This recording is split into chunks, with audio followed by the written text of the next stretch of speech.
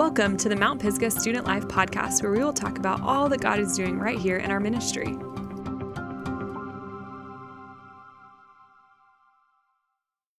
Hello, and welcome to the Mount Pisgah Student Life Podcast. We are here for week 2 of our Testimony Time series. I'm here with one of our students, John. He is a junior at Centennial, and he is going to share a little bit of his story with us today. John, thank you so much for joining us.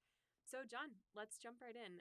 Tell me a little bit about what your life looked like before you came to know the Lord.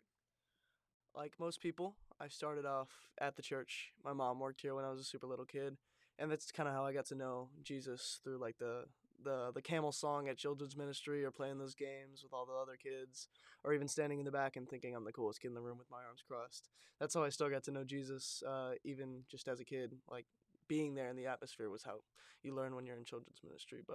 But even as you get older, like in around 5th grade, I went on Scream Retreat for the first time, and that was basically when most kids my age start to learn actual in-depth about Jesus.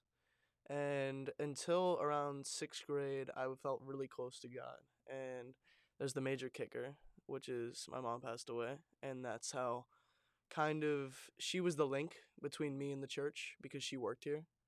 And at that point, I just kind of stopped coming, and there was no need for me to be there. And that was around middle school confirmation time, and I just didn't do the rest of confirmation.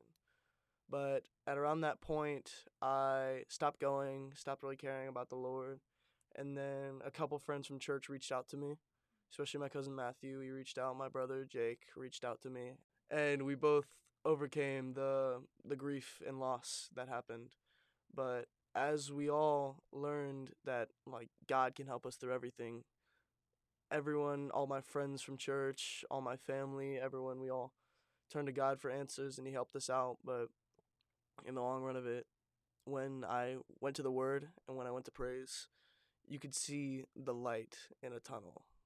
Yeah, thanks for sharing that, John. I think it can be so difficult when we have one person or a couple of people that really tie us and connect us to the church, and then when you lose that person, like you said, the grief is then tied to church, and church means so much more than just showing up to a building, but it's the attachment to everything that you've lost. So I can't imagine how hard it would have been to start coming back here. As you started coming back, what did it feel like when you first came back to church? Yeah, it was definitely weird, because my dad didn't start going, and the only people that went that were in my family was me and my brother. And so when you go to big church, let's say big church, when you're like a little kid without your parents, you're like, I don't know what to do. And that's my favorite part about having a student section there. It's where younger kids can go and not feel isolated. But even the programs like The House, which used to be called Wednesday Night Live, it's welcoming, and having that sort of outlet to come to church and not just have it be Sunday morning service in the sanctuary really helped me get back into the swing of things and understand that church doesn't just have to be worship, sermon, leave every Sunday. It can be more than that. Yeah, absolutely. It's meant to be a holistic part of your life. So that's really awesome that is what it ended up becoming. Okay, John, so what did your faith look like when you started high school? To be perfectly honest, when I first started high school, my faith wasn't the best. I'm definitely in a lot of a better state than I am now, but when I first started my freshman year, I was involved with a bad crowd of people. I didn't feel the best physically and mentally, and my body wasn't going through the best of things, so my mind and like my mood wasn't the best. But as more and more of the year went on, I noticed that I became physically unhealthy, and at around February of my sophomore year, I ended up in the hospital, and that was a big detriment to me, like physically and mentally. I realized I couldn't do the major things. I didn't have the like brain capacity to do anything. I didn't have the will or like the drive to go anywhere or do much.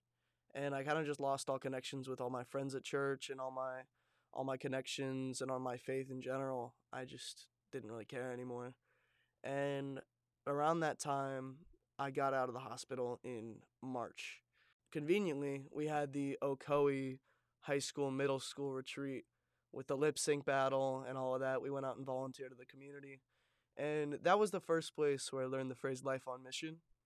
And we went into Chattanooga, helped out a homeless shelter, realized there's more to the Johns Creek bubble, and I came back still being very unhealthy, but with a better mindset.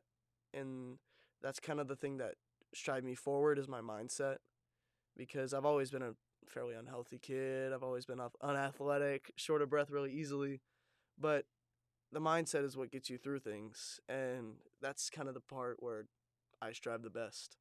My physical health has also kind of come and go. And so being able to stay close to the Lord and having that emotional and spiritual health is so important, especially when your physical health is lacking.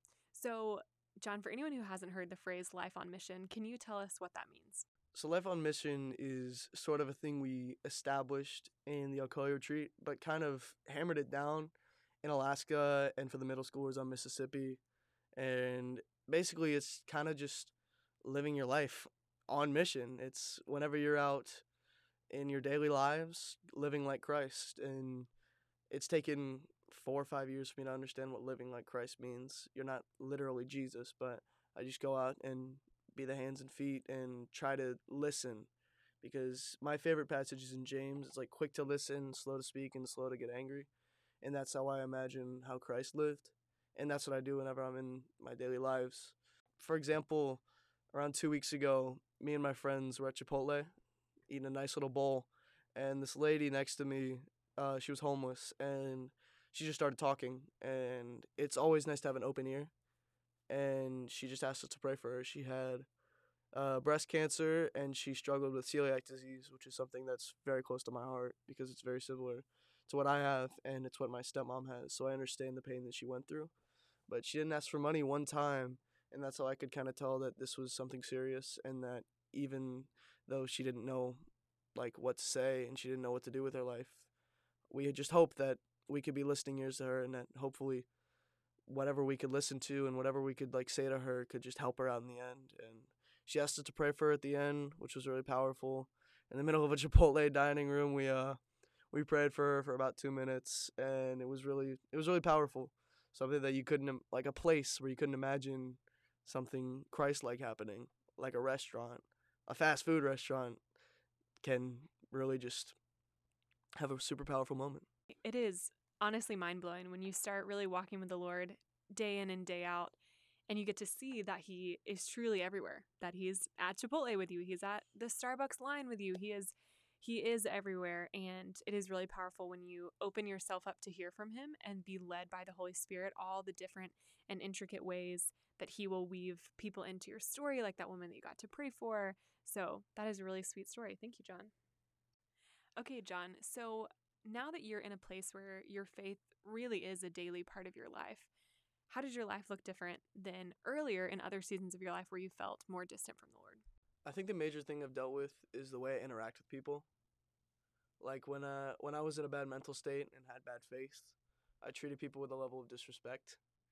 And hopefully now uh, people see me a lot kinder than I was. I find myself being an open ear instead of being the person that has to have the last word. And that's kind of the thing about maturing mentally through Christ. When you learn more about Him and you learn how to live like Him, you realize that you do better things. And also another thing, like we talk a lot about faith with works and faith without works. And another thing about my faith as I'm growing is more volunteer opportunities. Like last year, Michelle approached me with leading confirmation. And my first thought was, heck no, I don't want to do that. I'm not equipped for that. And she goes, I know you are. You'd be perfect for the role. And I was like, I don't know, man. I don't know if I'm the right person for it. And she kind of peer pressured me into doing it. And it's one of my favorite things to do. Leading a class of sixth graders with Kevin Finley, who's my small group leader. It's really just like, if I'm going to wake up early for something, that's what I'm going to do it for. Yeah, that's awesome. I think a lot of times serving is one of the most practical ways that we can interact with the Lord because it's right here, it's right in front of us. John, thank you so much for sharing your story and being honest and vulnerable with us today. Guys, thank you for tuning in. I'm going to pray for us. Jesus, we just thank you so much for a space to be able to talk and process and share our stories. you have written these beautiful testimonies of our lives, Lord, and we get to share them. We get to share all that you have done. Lord, we thank you for the ways that you have brought John so close to you. We thank you for the ways that even in the darkest places of his story, Lord, you were present and you are receiving him with open arms. Lord, we thank you that he is in a place where he gets to walk daily with you. Lord, we just ask that as we all are working through our own grief and loss, Lord, that we would be able to draw close and near to you. Lord, we continue to offer up our lives as a living sacrifice. We want to truly live our lives on mission. Lord, we love you. Amen. Thank you guys for tuning in this week. We will see you next week for another testimony time.